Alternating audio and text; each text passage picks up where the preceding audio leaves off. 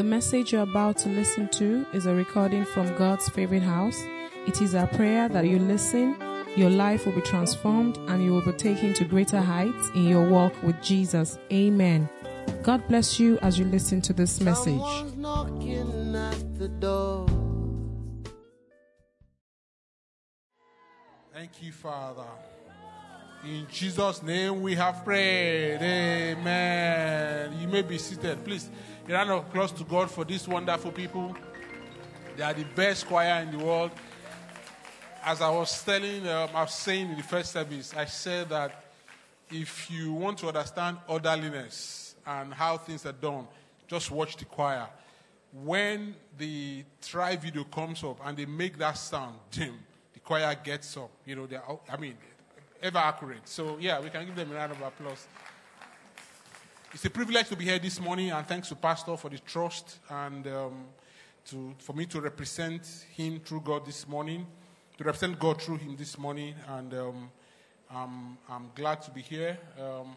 Generally, you hear that there are a lot of behind the scenes when you are doing anything, and every human on the surface of the earth at any point in time in their life, any human being have something that is paramount on their mind at any point in time.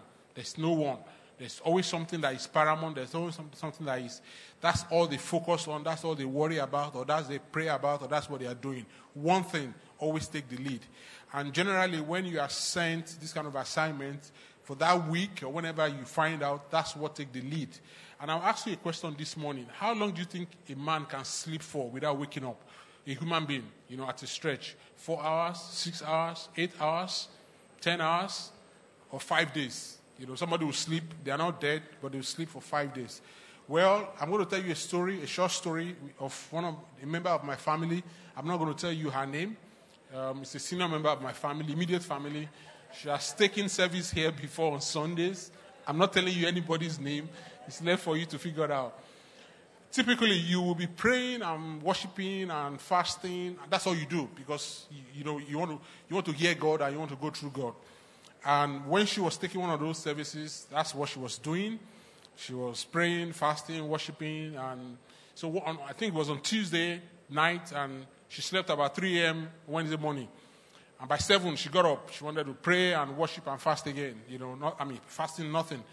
So she started praying at about 7, and I think by 8:30 thereabout, she slept off because you haven't slept throughout the night and you're doing it again. And I think it took an hour and a half or much later. She woke up where she was kneeling, and she said, "Yes, I know it. God, the devil is a liar. I've missed service already. I've missed the first service. So she believed that she slept on Wednesday, and she woke up on Sunday at 9:30. So 5 days, right? Because that's what is paramount on her mind, is coming here. So the same thing with me for the past, since I knew I was coming here, not only because Pastor had taken the first one, taking the second one, and he's coming. Not only am I trying to represent him now, feeling a big shoes, having nailed the first two of No Small Dream. So I told him that it's a setup.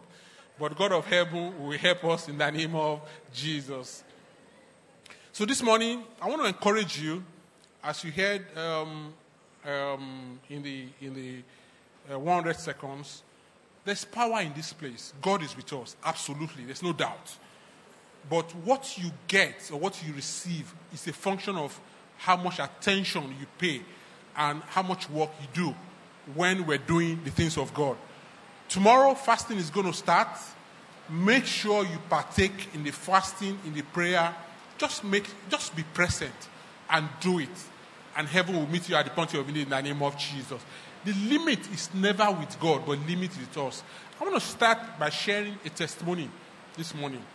During the February, we do it God Will Do It Again service. Prior to that, exactly 2013 June, God Will Do It Again was in February, so almost 6 years. I was in a 5-star hotel and I fell through the bathroom glass. When you fall through a glass, it's not very pleasant. I fell through a glass and I had all kind of cuts. They called an ambulance and they took me to the clinic. By the grace of God, not too much damages were done, but I had a scar right behind my hair. Right, you can't see it anymore. I had a scar that that healed but didn't heal properly. That was 2013. And since then, during that period, I had issues with my eyes, so I had to do MRI a couple of times. So, and I did MRI in a lot of places. I was living in Indonesia, Jakarta at that time as an expatriate. I did MRI there. I did MRI in London. When I came back to Nigeria, I had to go sort my eyes out. I did MRI in London.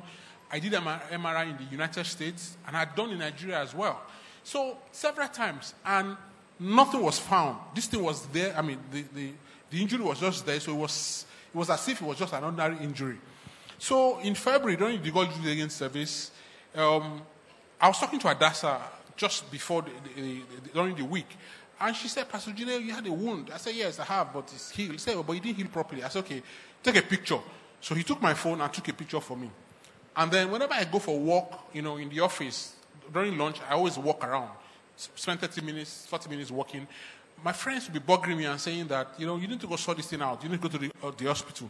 And my wife was on my neck. You need to go to the hospital. You need to go and see a doctor. But to me, I felt that, little things like that. Why should I say, okay, I have a wound and it's not healed properly or something? So I just left it. Now, after the God Do It Again, pastor is always very magnanimous that the following Sunday, after the God Do It Again Sunday, people that didn't meet church for some reason or other on GWIA, he will ask a few of us to anoint them. And I was privileged to be one of those people that did the anointing. So when we finished, and it was becoming embarrassing because a lot of people were asking me the questions about this wound at that time. So I just took the anointing and I said, okay, well, and I anointed it. And I said, well, okay, you got to heal now and let me be. Because it didn't even occur to me on God Do It Again. I didn't do it. And that's the wound. That's what it looked like at that time. Healed, but didn't heal properly for 6 years. And guess what? The following Saturday, I was lying down on my bed and I felt something dropped from me, fell. I wasn't sleeping. I was lying across. I was tired. I'd done my exercise. And guess what came out? A glass. Same way you can show it. That's the glass that came out, the one at the top. I put this pin here. You can clap for God. I put the pin beside it, the pin you used to put something on the wall, so that you can see how big what I was carrying for 6.5 years, almost 6 years, how big it was. All I did was just took the anointing oil by myself and I put it on it. So there's power in the house. So I encourage you, yes, hallelujah. So that's the deliverance I had. So I encourage you that, the year is coming to an end. There's no better way to pray and get ready into the following year. So, to No Small Dream, part 3. Tell your neighbors, no small dreams. Pastor on No Small Dream 1. Anyway, by the way, if you are not here, go listen to the messages 1 and 2. And even if you were, I will encourage you to listen to it over and over again. But, in paraphrasing, high-level summary, the first thing he talked about on part 1 was deflators. What are dream deflators? And he mentioned family, friends, fatigue, fear, and failure. And prior to that, he said that 2 things about dream. It costs nothing. Anybody can dream. And also, everything you see today was impossible before. Somebody dreamt about it, but it was impossible, and it came to pass. That was how he did part 1. And to be honest with you, I've gotten a lot of messages, or I'll talk to people, I'll ask them, and the one they've acted on the most is the one on fatigue. When the pastor says that Elijah was told to eat, sleep, wake up, eat, sleep. So a lot of people are practicing that, but I encourage you, practice the rest as well, okay? Not only that one. And then in part 2, I was saying that how do you build your dreams? So you talk about getting wisdom, stretch your imagination, build your own team, and set your goals, and ultimately commit it to God. And he went further to say that when your big dreams comes to pass, it glorifies God most and foremost, but also it inspires people. So, those are just high-level summary of 1 and 2 of No Small Dream. So this morning, we're going to be talking about executing your dreams. How do you execute your dreams? Because you can make a plan, you can do all that, but how to execute the dreams, your no small dreams, how do you execute it? Generally, when you look at life, I'll give an example. I I still apply engineering principles, but right now I provide leadership for technical operation execution. People execute work that I look after. So here's the deal. But engineers, so we have two sections. You have the engineering, people that do the planning. So all they do is they come, they sit down at their own time. They come to work at 7:30 in the morning. Mostly they are there till 5 o'clock, 6 o'clock. Sometimes they are there till 8 p.m. But there's no urgency. They take their time. They plan it. So that's like dreaming. And that's like you're sleeping. Because if you look at it literally, to dream, you have to do what? You have to sleep. So you are sleeping means that you are resting. You are doing it leisurely. So planning your dreams and doing all that is leisure, and you do it no urgency. But the folks that execute the dream, because it's important, the execution itself is when the results comes out. So in executing the dreams, the folks that I look after that execute the dreams, they work 7 days a week, 24 hours a day, and non-stop. And how do we do that? What we do is that we have 120 people at the location, 70 will work during the day, and 50 will work at night. And they work like that for 1 month. And then we take away those 120 people, and then we bring another 120 people. Because executing and get going is important. We've done all the planning. Yeah, this one will be here, this one will be here. It's like construction work. When you see an architect, he goes to his office at 8 a.m. in the morning, he sits down, he draws the plan, he takes his time, no hurry. But when the roads are being constructed or the building are being constructed, it's not uncommon to see that the construction is done 24 hours, even at night. Why is that? Because the speed and the timely execution is very important. When you execute and you bring it forward, that's when you get results. Planning does not give you results. Planning is only planning. But when you actually do the work and bring it out, that's when you get value for it. If an architect draws a house for you, if he draws a house and draws a plan, and you take the plan, can you live inside the plan? No. But once the plan is done and everything is ready, the earlier you build the house and bring it off, the earlier people begin to get value and begin to get result for it. So that is why planning is extremely important, but execution is equally or even the most important. There are a lot of dreams in the world that people that have dreamt about stuff but never come to pass because of what is never executed. That's why you find out that a lot of business will do feasibility studies, but they say that 4 out of every 5 businesses, they don't all come to pass. They fail because execution is extremely, extremely difficult. Now, this morning, CMM, okay, you're back. I want to show you a video before we continue on about stretching your imagination and leading to execution. Let's bring up the car race video, CMM. 1950. But Holland comes in for a pit stop. Time to refuel and change tires. Lou Moore himself changes the tires. Only 4 crew members, including the driver, are allowed to work on the car. It's a tense time. Holland stays in his seat, anxious to get away. Let's watch.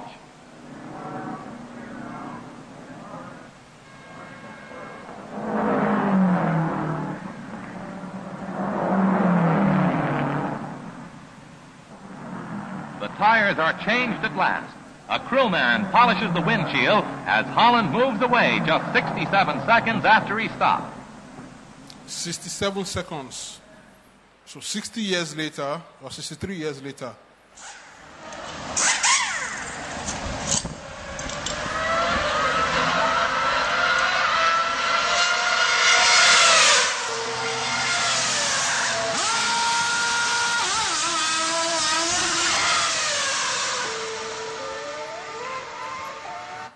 So, some people dreamt and they stretched their imagination 67 seconds. Someone who follows car races, this probably took about almost 2 seconds, at that time, 2013. But somebody was telling me after the service that now it takes just about 1 second, just a little over 1 second. People dreamt, they stretched their imagination, and that comes to pass. So the same way God has given us the ability to be able to think and stretch our imagination, and it comes to pass. So this morning, you're going to tell your neighbor the first thing about executing your dream is, because dreaming is like in the state of sleep. So for you to actually go execute the dream, what do you have to do? You have to wake up. So tell your neighbors, wake up, action time. Wake up, action time. So it's time to wake up. You have to get up now and begin to do what you have dreamt that you want to do. Ephesians 5:14, if you can bring it up, thank you. For the light makes everything visible. This is why it is said, awake, O sleeper, rise up from the dead, and Christ will give you light. So it's time to get up and actually go do the work. What you have dreamt about that you want to do, you need to get up and go do it. It's enough to plan and plan and plan. Pastor says that he would rather deal with doers than thinkers. Because thinkers will think, they will analyze, that analysis will become paralysis. They will be there, they will take it to the left, take it to the right. But you got to get up and actually go do something about what you've been dreaming. Now you want to become a professor. Go start an education. Get the high school education first. You want to become this, go. So you need to get up and go and do something. I think it's Proverbs 20:13 talks about, if you love sleep, you will end up in poverty. We will not learn poverty in the name of Jesus. Keep your eyes open and there will be plenty to eat. Meaning that you get to get up from your dreaming state. Both in the physical and even in the spiritual. You need to get up and begin to do something. Something is very, what is popular is that we all pray this prayer and we will lend to nations, we will not borrow and all that. Deuteronomy 28, 12 to Deuteronomy 28. The Lord will send rain at the proper time from his rich treasury in the heavens, and will do what? Will bless the work of your hands. Will bless all the work you do. You will lend to many nations, but you will never need to borrow. Okay, here's the deal. So there's a condition to lending to nations. What's the condition? God will bless what? The work of our hands. So we got to get up and go do it. Without doing it, no. It's not going to happen. So dreaming and planning and thinking about it and postponing and procrastinating would not lead us anywhere. We get to stand up and say, it is time to go do the work. Tell your neighbor, it's a time to execute your dream. Get up. Proverbs 10:5, a wise youth harvests in the summer, but one who sleeps during harvest is a disgrace. Meaning that when the time is come to actually go to work, we got to go do it. If you don't do it, you don't get results. You got to do it. Isaiah 52 verse 1, if you have that as well. Wake up, O Zion, clothe yourself with strength. Put on your beautiful clothes, O holy city of Jerusalem, for unclean goodness people will no longer will enter your gates no longer. So the only way to prevent your dreams going dead is getting up to go do it. So the first thing we're going to do is to do what? Wake up and do what? An action time. Tell your neighbor, action time. A gentleman who is the French philosopher in the 18th century said that the best way to make your dreams happen is to wake up and go do it. If you can, he said, Paul Valery, you can Google his name. The best way to make your dreams come true is to wake up and go do the dream. No other way. Just get up and go do the thing. Anything that you are planning, that you wish, that you hope, that just get up and take action and begin to do it. After all the planning. Staying in the place of planning won't take us anywhere. The second thing we're going to look at this morning is when you want to execute, actually you want to do the work now, there has to be orderliness. One of the greatest invention, one of the greatest things ever built, that will ever be built, is the creation of heaven and earth. So there's no other place to learn on how to create or how to build on orderliness. So the second thing is orderliness. I think it's 1 Corinthians 14 verse 40. Yeah, 1 Corinthians 14 verse 40. But everything should be done in a fitting and what? Orderly way. How many things? Everything. So there has to be order when you want to execute your dream. There has to be order. In what order, in what shape you're going to do it. As I said, one of the biggest invention, the biggest creation ever is the creator of heaven and earth and the galaxies that surrounded it. I've been privileged to sit in an audience of a supersonic jet fighter pilot. Those are the people that they hove around the earth, and they see the earth in a small, tiny. I mean, it's like when you look. If I put a coin down there and I look at that coin, smaller than that, that's the way they see the earth where they go, and they're just full of awe. I've sat in the presence of one of those people, and when he describes what he sees, you'll be wondering, this earth is rotating, it's moving, but you are not moving. That's a perfect creation. It's moving, but you are not moving. And who creates the heaven and who created heaven and earth? God. And he told us in Genesis chapter 1, verse 1 to 30, how creation was done. The Bible says that God created the earth, and the earth was without form. Now, listen, folks. When you read the Bible, put context to it. Why is he explained this way? We need to put context to it. Because the reason is that God is all-knowing, all-powerful. He could have just said, okay, earth, come in this form, everything in place. No. But he explained, and he did it so that we would learn on how to be like him, and when we're creating or we're executing our dream, on how to do it. So the Bible says that the earth was created, verse 1, Genesis, the Lord created the earth was without form. The Spirit of the Lord was hovering around the earth. Now listen, even without the light, before the God created the earth, his Spirit was hovering around the earth. Meaning that God is light himself. So he was moving. But he did that creation so that we could understand if we want to do work, on how to do work. So the first thing he did was, he said, let there be light. There was light. He separated day and night, right? He separated day and night. He separated the waters and the land from each other. Then the fruit, the vegetables, they came forth. Then the fishes, they came forth. Then after that, the animals came forth. And he did all that. And after all that is done, you know what he did? He now said, let's create man in our own image. And the Bible says that he created them male and female. He created them, right? That's what the Bible says. But the man, the male one, the man, came forth. Now look at that order. Imagine if the man was already there before he brought forth fruits, vegetable, and all that. No, but he did all that, and now brought the man, and he told the man to eat of the vegetable, to toil the garden. Is that correct? So you can see a perfect order of creation. So when you want to execute your dream, there has to be order, and it has to be perfect. Unfortunately, this modern day is unfortunate. People are inverting the order of God. I'm telling you this morning, if a man comes after any single person here and says, I want to marry you, and he doesn't have a house that is going to take you to, and he doesn't have a job to feed you, don't follow him. Don't follow him. That's not the order of God.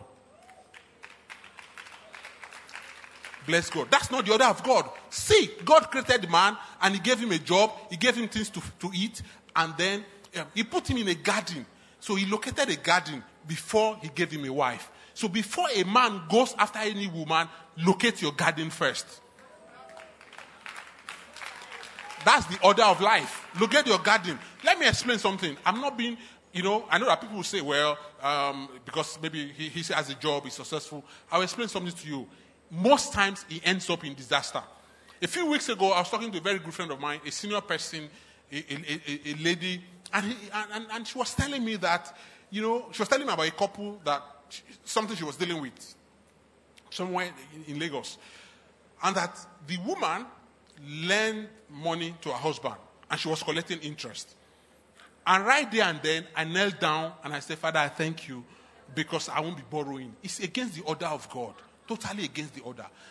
So it's just the best execution, and how to execute is in the order of creation that God created. That's the best way.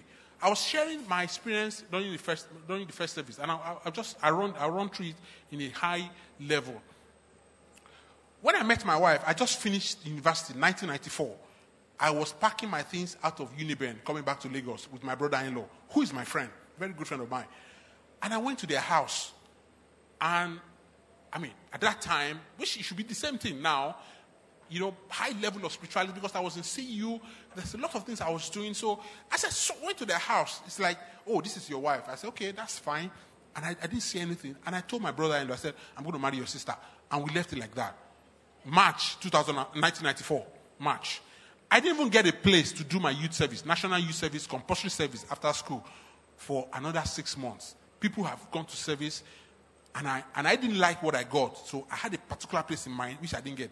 I went to service in October. 6 months later, folks were already serving. And now, so I served. By March, we're done, April. The place I served, which I really wanted to work, they gave me a contract job. And even after that, I felt I have not found my garden. I never went back to my wife's house to go talk about it. Never, during that period. Because I was still looking for my garden. I need to find my garden and my toil. That's the order. Guess what? So when the company gave me a contract job for about 4 or 5 months, and I left. And I went to work for the biggest multinational service company to that industry at that time. And within 1 month after I started work, they said, go get your international passport. You're going to be traveling a lot. So I said, okay, I found my garden, and it's the big one indeed. God has put me in it. I need to go find the wife. You know what I did? I could do the passport in Lagos. My wife was in UI at that time as a student. And my mother-in-law was in Ibadan, working in civil service as Director General. So I went to Ibadan. She was my friend's mother, right? I said, Mommy, you need to help me. I need to do my passport. I would like to do it in Ibadan. She said, I should come. In fact, I traveled with her to Ibadan. She comes on weekends, and we went together. When we finished the passport, I had a job. She knew I had a job. My brother-in-law knew I had a job. And they knew the kind of job I got. When I finished my passport, my mother-in-law had MSc from Birmingham. So she's not an illiterate. Well-learned, well-read. I mean, she had a good job, great woman. So it's not an illiterate that you are trying to bamboozle. But I had the audacity and the capacity to tell her that I want to go to lunch with your 20-year-old. I want to do your driver. Please, I want to go to lunch with your 20-year-old. Because I had found my garden, and I know that I'm toiling and I can provide. That was the first time I went back. Yeah, we can clap for God after 1 year. So there's order in execution. Orderliness is a great thing. There's a big order if you want to execute your dream. The other thing is about executing your dream is the fact that there's timeliness. There has to be time in orderliness. The reason the Bible was explaining, because God didn't have to do that. The inspiration of the Holy Spirit that they wrote the Bible, they didn't have to put that. That day 1 he created this, day 2 he did this, day 3 he did that. So there's timing in orderliness. One of the most abused things that on the surface of the earth is our time. Human beings don't value their time. Tell your neighbor, your time is more valuable than your money. We don't value our time. Pastor had shared, and I found out, if you look at the people, the great people of this world, the owner of Facebook, that all of us go and sit down and spend hours, and Steve Jobs during his days, do you know those guys, they just wear the same type of T-shirt and jeans day in, day out. Do you know why? They don't want to spend their time thinking on what they want to wear. I didn't even know that until recent time when Pastor shared it. I had a boss 20 years ago, an extremely talented guy who was very hardworking. 6 o'clock, he was already in the office. Smart chap, a Caucasian. He was one that hired me.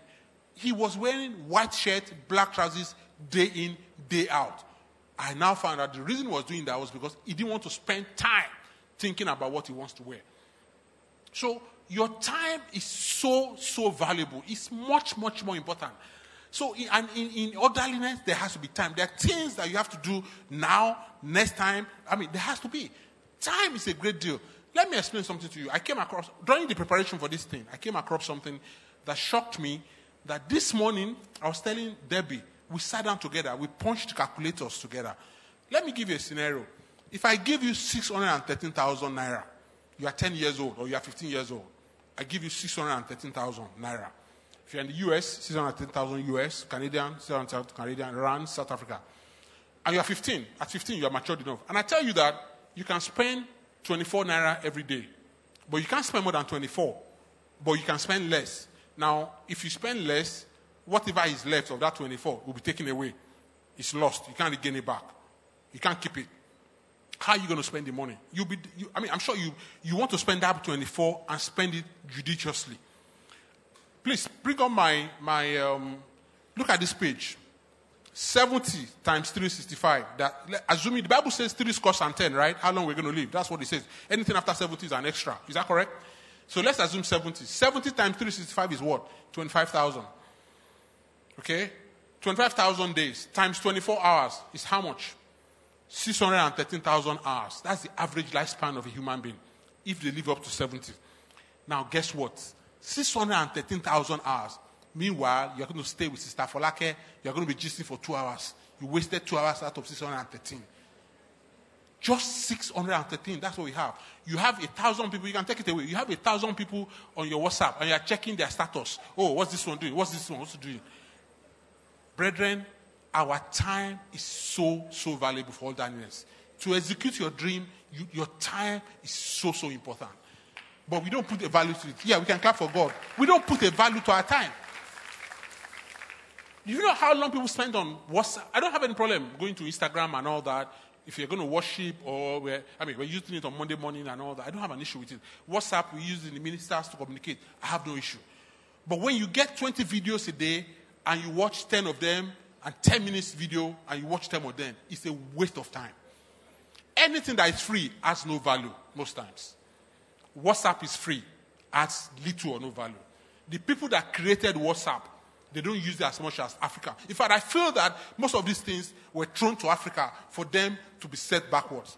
Because I work with a lot of Caucasians in other parts of the world. They don't have WhatsApp groups. No WhatsApp groups. In North America, no WhatsApp groups. The worst is, if something is important, and that's what I do, if something is important, send me an SMS, not WhatsApp, if it's important. I only take WhatsApp from very few people, extremely few people. Because anything that is cheap, that you can get for free, will add no value. So how did I get here? Our time is so important and crucial for execution, and orderliness is so important. Another thing under orderliness, another big great thing is, the pastor says you are the general of your life all the time. And he was talking about you form a team to execute your dreams. You need to form a team. Why there are people in that team that are probably senior to you, they are leaders, they are more senior to you, they are your leaders. The thing is that those people, you are the one that will provide leadership for them. So you need to recognize capacities. The people in your team, you need to recognize their capacity. Let me explain. In Exodus 14, there's no point in reading it. When the children of Israel were fighting the Amalekites, Moses was the leader of the team. He understood the capacity of individual. Joshua was a great warrior, so Joshua was doing the fighting. Aaron was the spiritual man. He was doing the spiritual work. So you need to recognize your team. You need to know your team and understand their capacity. Because, you can't execute a dream alone. Any dream that is beyond you cannot be executed alone. You have to have a team. But you need to understand their capacity so that you fit round pegs in round holes. So that's under orderliness. There has to be order and there has to be time. We can look at Colossians 4:15. I want to talk about just a little bit about time. Colossians 4:15. Walk in wisdom towards them that are without redeeming the time. If you go and check the meaning of redeem, it means conserve, save, put into good use. That's what it means. Put into good use, redeeming the time. Because in this, generally we don't value our time at all. We just think, people don't. They'll sit down and talk for 2 hours. That doesn't make sense. Ephesians 5:16 says the same thing. Redeem the time because the days are evil. Conserve the time. So to execute your dream, time is paramount. Absolutely paramount. So you can't, there's a lady in my office who, 29-year-old, one of my mentees. We talk about a lot of things because I don't hide my faith. So we talk about church. She lives in mainland, so she goes to a big church in mainland, one of the Pentecostal churches. And we talk about so many things. Work, if you want to be a mentee, we talk about Christianity and all that. So she met this guy. And the guy is 34 years old. He read banking and finance. He does petty business here and there. And I don't have an issue with that, doing business and all that. I don't have an issue.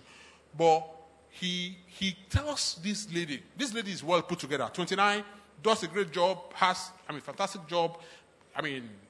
She can take care of herself, take care of any man as well, but that's wrong. So this guy comes around, asking her out, and the guy said, you know what?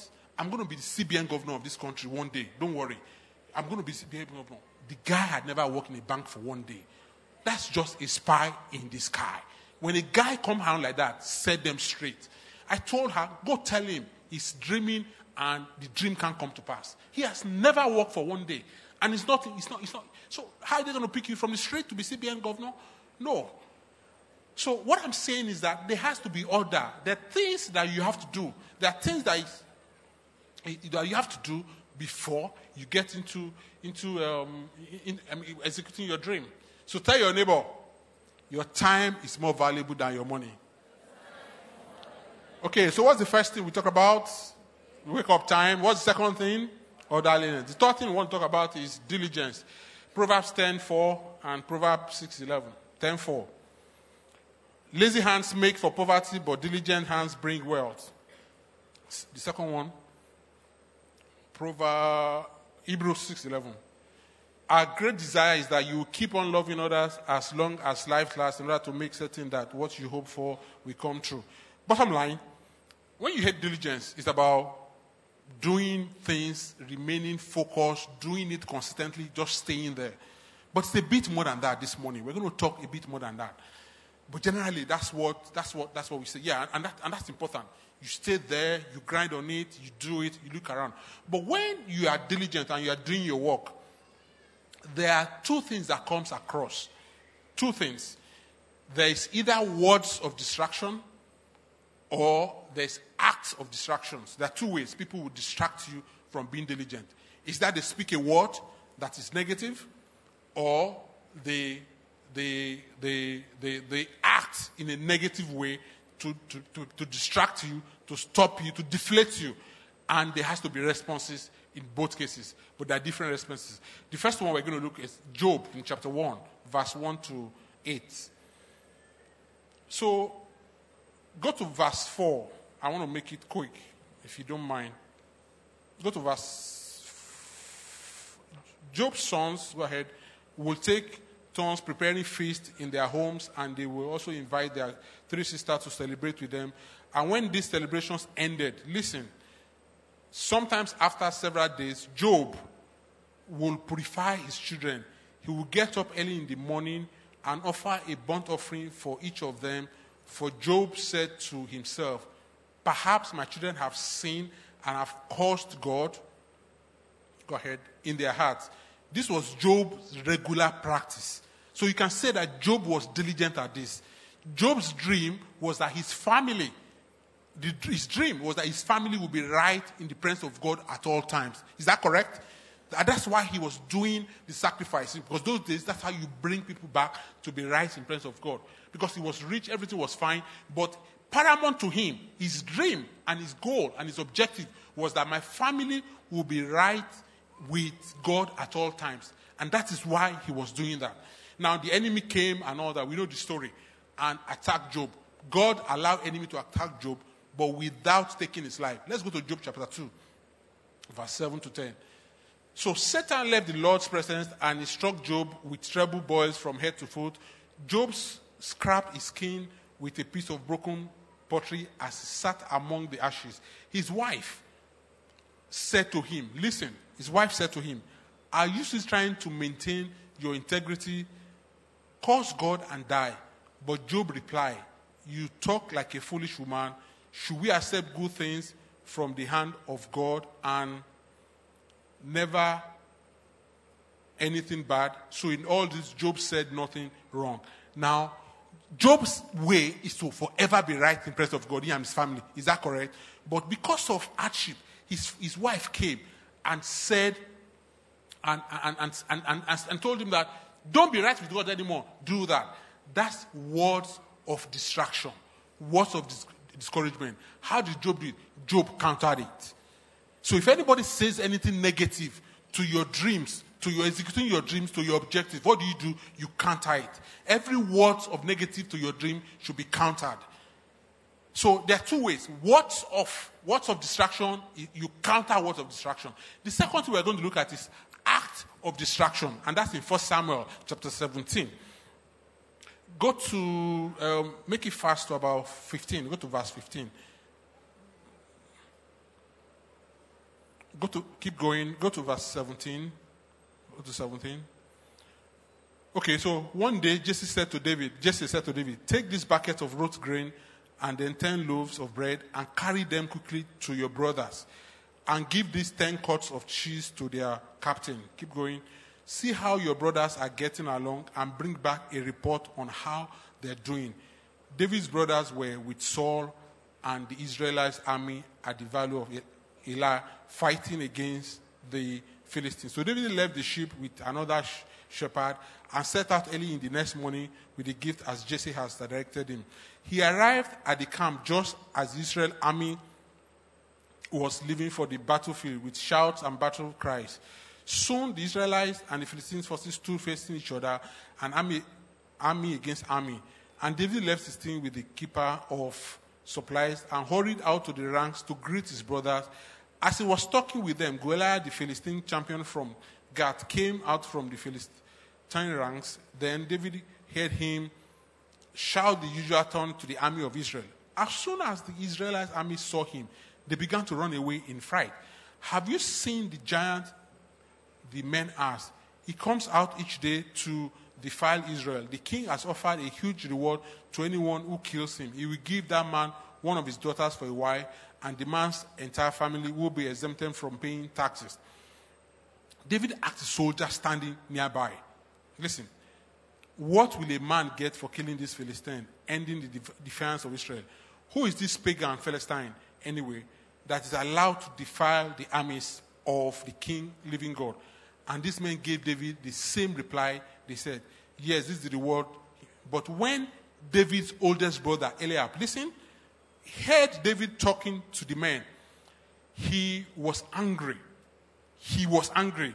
And he said, what are you doing around here anyway? He demanded, what about those fish sheep you are supposed to be taking care of? I know about your pride and deceit. You just want to see the battle. What have I done now? David replied, I was only asking a question. Next verse. Go to the next one. 30. Come on, Semen. Anyway, the Bible went further to say that what David did was David turned away from his brother and went to the other people and asked the same question. So when people come to you with acts of distraction, what do? You ignore them. You turn away and face your own diligently. So there's acts of distraction and there's words of distraction. Words of distraction, you counter. Because David's brother went to him angrily and he did what? He turned away. If you read that thing further, he turned away to the other people and continued asking the same question to pursue the way he's going to execute his dream. He wanted to understand. So when people come to you in order to distract you, you either counter it by word of mouth or you ignore their action. That's the way you do. So that's diligence. When you are diligent at whatever you want to execute your dream, people will come, but that's the way you counter them. So what's the first thing we do?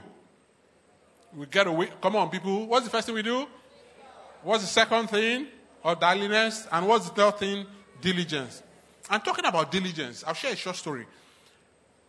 About 4 or 5 months ago, my wife and I wanted to go and visit my daughter in school in Abeokuta in a boarding house. And just an hour or two before we got there, she was crying uncontrollably. She couldn't control herself. She was wailing. So we got there. We asked what was the issue. Apparently, what happened was that they have they sent us a note about a week before that they were having some gala and exhibition in the Muson Center. But we didn't really understand it, so my wife and I didn't go. We didn't think it was important. But some of the students were going to be there.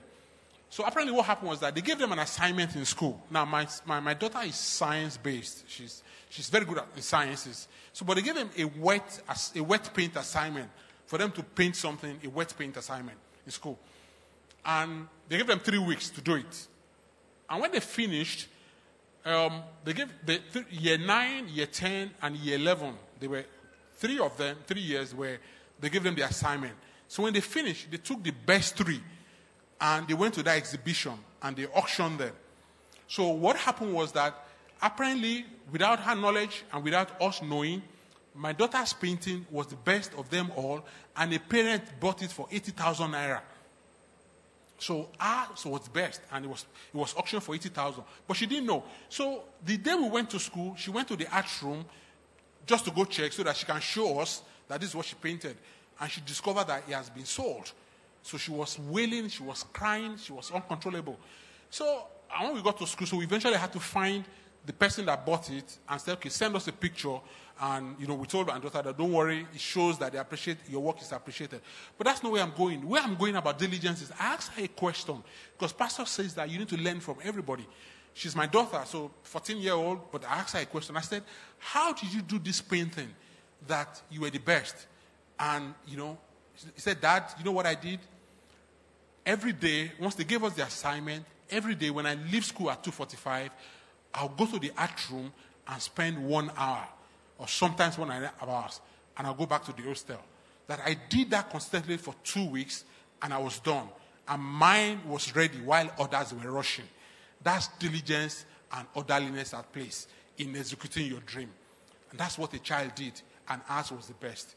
So this morning, there has to be timing, there has to be orderliness, and you have to be diligent about it. She was diligent at working on that paint. And honestly, I respect her. She plans her time really well. She's extremely diligent. So, brethren, you need to be diligent in executing your dream. Tell your neighbor, you need to be diligent. Finally, the other thing we're looking at is what's God saying?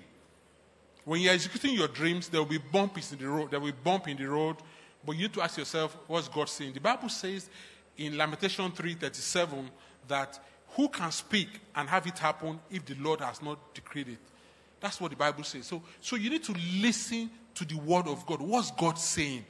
When there are bumps in the road, when you are executing your dream, you need to be in tune with God. What man says does not matter. It's what God says that is final. So what's God saying?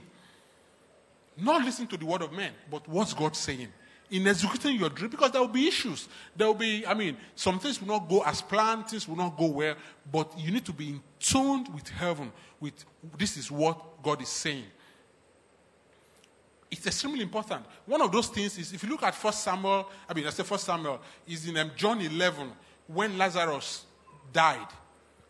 God Almighty, which is Jesus Christ, we're not going to read it, it's a long passage, but we can read at home. They told Jesus that Lazarus is dead. Is that correct? What did Jesus say? Lazarus is sleeping. So you need to see it, your dreams, execution, in the way that God sees it. Men can see Lazarus as dead, but Jesus saw Lazarus as what? As sleeping. And Lazarus became awake. So in your dream, you need to understand what's God saying. And also, what's God saying, you need to recognize progress and not perfection. You need to recognize progress and not perfection. Philippians 3, I think it's 3:12, says that, not that I have already obtained all this or have already arrived at my goal, but I press on to take hold of that for which Christ Jesus took hold of me. Brothers and sisters, I do not consider myself yet to have taken hold of it. That means I have not perfected my dreams. But having said that, one thing I do is forgetting what is behind me. I'm going forward. I recognize the progress of what I've done. I'm moving forward towards what is ahead. And I press on towards the goal to win the prize. So you need to recognize progress, not perfection. You are taking a little step, you are moving forward. That progress needs to be recognized and it needs to be appreciated. I'll share a story, a very, how am I going to say it? It touches my heart all the time when I remember this story. It touches my heart. My daughter, since when she was young, she would say that she wants to be, the career she wants to have is a high-end science-based career. Very high-end science-based. About 7 years ago, we were living in different parts of the world, and this story touches me a lot. So we're living in different parts of the world, and they were teaching them in a class. She was about 7 to 8. They were teaching them clock, and it was words clock, meaning that they would say if Charlie goes to work at 6:45 and then he works for 30 minutes, what time did he leave work? Things like that. And she was struggling with it badly. She was really struggling with it very badly. In fact, she told me this year, one day we were joking, and I didn't remember it, but she told me, and I remembered it, and I remembered the library that we had. She told me that one of the best times that I beat her the most, and that she felt really bad was when she was learning that clock. That one day I just beat her. That what she had even learned, she forgot it, after the beating. Because it was frustrating for me, it was frustrating for my wife. In fact, I remember very well, I was on a flight from Jakarta to Lagos during the period when we were living there. And that flight was 8 hours to Dubai, another 6 hours to Lagos. And all that was in my mind was my daughter, why she was struggling with that maths at that point. That clock, maths, that's what they call it. And guess what? A Caucasian, an Australian woman who was teaching her, called my wife. That was the most painful thing. And said, this your daughter is very sharp, she's great, but maths is not her calling. And she will never be good at it. So don't even bother. Just tailor her around other things. That's devastating for a parent to hear. But those people, that's the way they are. They say things the way they think they see it. But that's not the way God sees it. That's not the way God sees it. So what's God saying is the question. Yeah, you can clap for God. What's God saying? 7 years, fast forward later, 7 years later. CMM, please bring up that email. I'll read you an email. October 22nd. Another Caucasian. Tanito scored 100% on the Unit 3 test covering functions, which is a particularly challenging test. Although Tanto has done well throughout the year, I'm especially proud of how well she did today. I know that she wasn't feeling her best. She had cold, but she still put forth a real great effort. Great job. I hope you feel better soon. She's leading her class in maths now. Not only that, so it's what's God saying. It's not what any man is saying. Not only that, she's in grade 9. She had people in her grade that she's tutoring. So there'll be a time she'll go and teach them maths. She had people in grade 8 that they created for her that she'll go and teach them at her free time, mathematics. Somebody said it 7 years ago. So it's not what any human being says when you're executing your dream. It's what God says. This touches my heart a lot because the realities happened to me and my wife. It happened to her family. So today, she's been celebrated for the same thing somebody said. So what's God saying? That's the question. What's God saying? You need to know what God is saying. And finally on this matter, it's Proverbs 6, chapter 6. Proverbs 6 is, everything in the Bible has a practicality. Everything that is written. Some of them were written based on the culture of the Jews at the time, but every other thing has a practicality to it. The Bible says here, go to the ant, use slogan to consider its weight and be wise. It has no commander, no overseer or ruler, yet it stores its provision in summer and gather its food at harvest.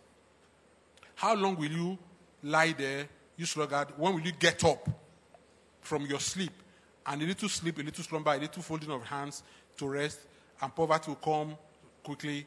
Poverty will not come on us in the name of Jesus. What the Bible is saying is that we should look at the ants and we should go to work. We should get up and execute our dream. CMM, let's play that video. The real ants. Yeah, you can stop it. Can you see? The Bible says it is real. The ants, they made a kill and they were transporting it. They were executing their dream. It's reality. That's what the Bible says. Everything in the Bible is practical. I was going to teach, I teach middle level management in my industry, leadership, the technical leadership. That's what I was looking for. I came across this video in my research. It is true. And guess what? One of the things, put up one of the slides, and I want to explain something. Put up one of the slides, one of the things they did, if you look at this formation, it's called arrowhead formation. You can Google it. When you see aeroplane, when you see jet fighters, when they are doing air show display, you see that the planes, they go like your hand like this. It's called arrowhead formation. Arrowhead formation is from ants. They learned it from ants. That's what God says, that we should go and learn. Yeah, you can clap for God. It's not for me. You can go and learn from God. The other thing they did was that while they were arrowhead pushing it away, some stayed at the side and some stayed at the back. Because if the ones at the sides were not there, if you push it and the one in front is not moving enough, it will squash. So they had order. That's orderliness. And they were diligent at it. So to execute our dreams, we need to just get up and do the work. You can take it away. So the Jesus that we serve, we need to see success and execution of our dreams the way he sees it. Jesus does not want people to come to banquet table without food. That is why he blessed the food for the 5,000. Jesus does not like a coin to be lost and not find it. That's why he gave the parable of the lost coin. Jesus does not like a fig tree without fruits. We know that story. Jesus does not like harvest without people, a reaped fruit without people harvesting it. So we need to see our execution of our dreams and our life the way Jesus sees it. In closing this morning, that Jesus is alive and is real. In 2006, a gentleman died. His name is Kaduri. He's a rabbi from Israel. He was born in the 1800s, so he lived across the years before Israel, when there were from 1800, before Israel was formed in 1947. So he's lived across it. He's well revered, and he was gifted with prophecy. He died in 2006 at the age of 108. There were 250,000 people at his funeral in Israel. This man was gifted, but I'm going somewhere. Before he died, he made a lot of prophecies, a lot of them, because somehow God speaks to him. In fact, one of them that he made, you can go and Google it when you get home. Today, Israel doesn't have a government. Today, there's no government. You know why? They had 2 elections.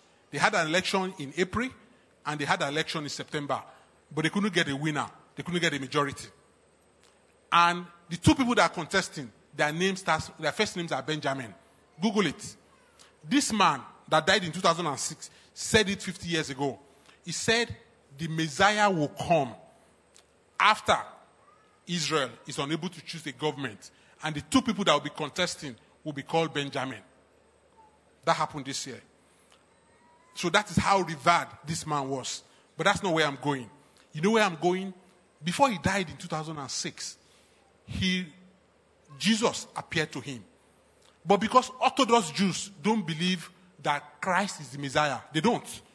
They believe there's a Messiah, but they don't believe Christ is the Messiah. So it's like, his story was like Saul and Paul of those days. But he couldn't stand up to his people because it would cause a lot of issues. So what he did was that when Jesus appeared to him, he took a note.